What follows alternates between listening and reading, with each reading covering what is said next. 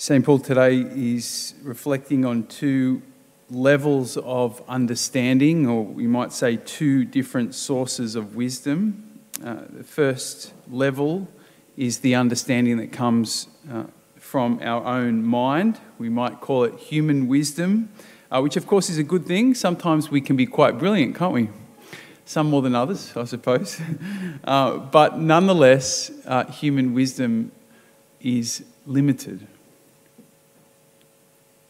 Our own mind is not only limited in its capacity, but it's also scarred.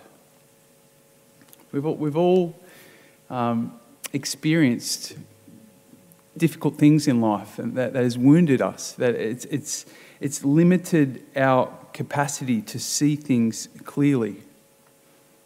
St. Paul's talks about this human wisdom as an unspiritual way of living, not necessarily bad, but just not spiritual, right? Unspiritual. The second level of understanding he goes on to talk about is that which happens or which we interpret through the mind of Christ. Not through our own mind, not through our own wisdom, but through the mind of Christ, which is given to us through the Spirit. St. Paul says that the same Spirit which searches the depths of God is given to us. And this Spirit puts in us the mind of Christ, which is a whole different source of wisdom.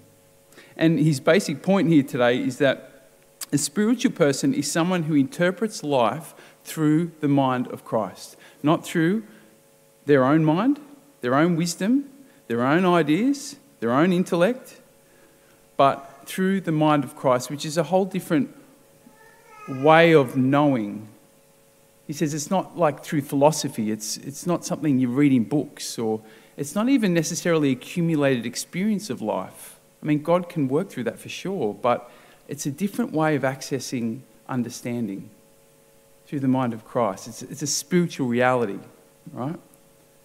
And Paul goes on to identify two particular areas that the mind of Christ helps us, right? He says, firstly, a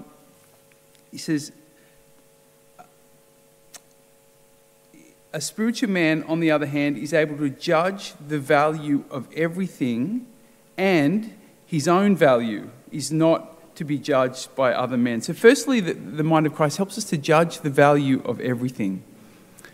One of the key ways that we become unstuck in life is by giving a disproportionate amount of value to things, right? Sometimes we give too much value to certain things, like work or sport or whatever it may be.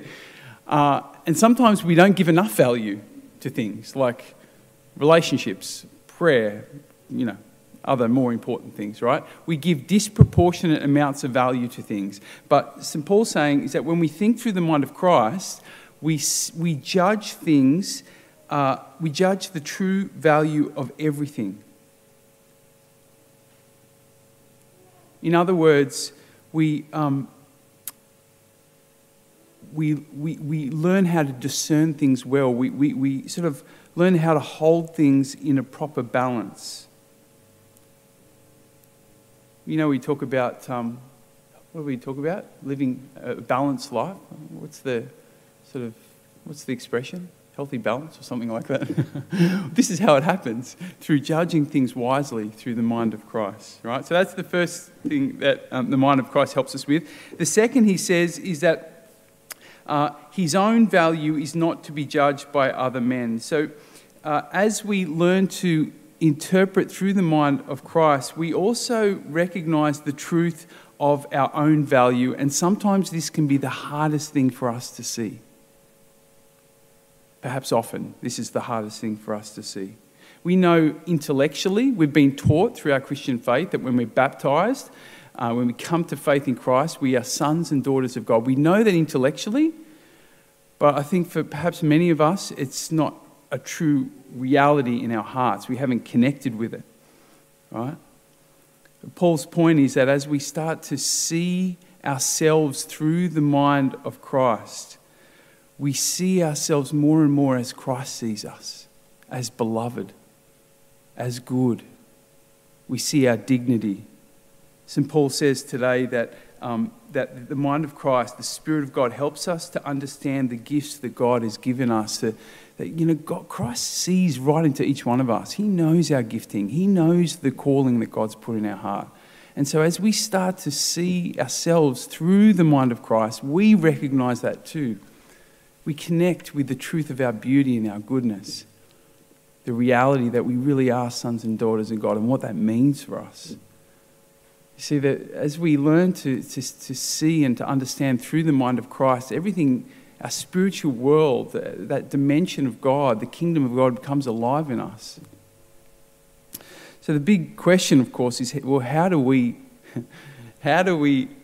put on this mind of Christ? How do we think through it? How does it happen?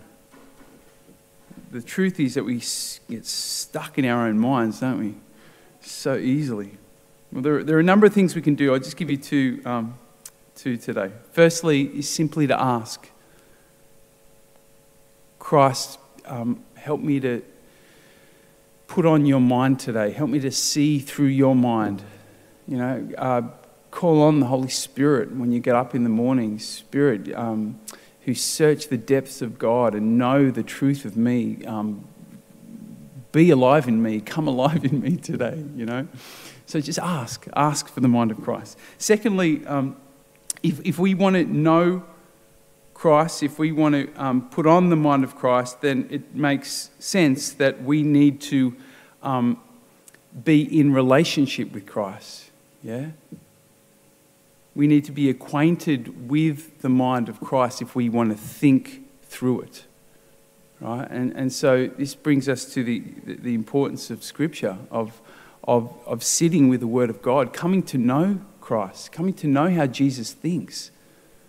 And it's not like we're trying to copy what we're reflecting on. We're not trying to make it happen, but as we reflect on Christ, as we sit with Him in His Word, it activates, that process activates the mind of Christ that's in us.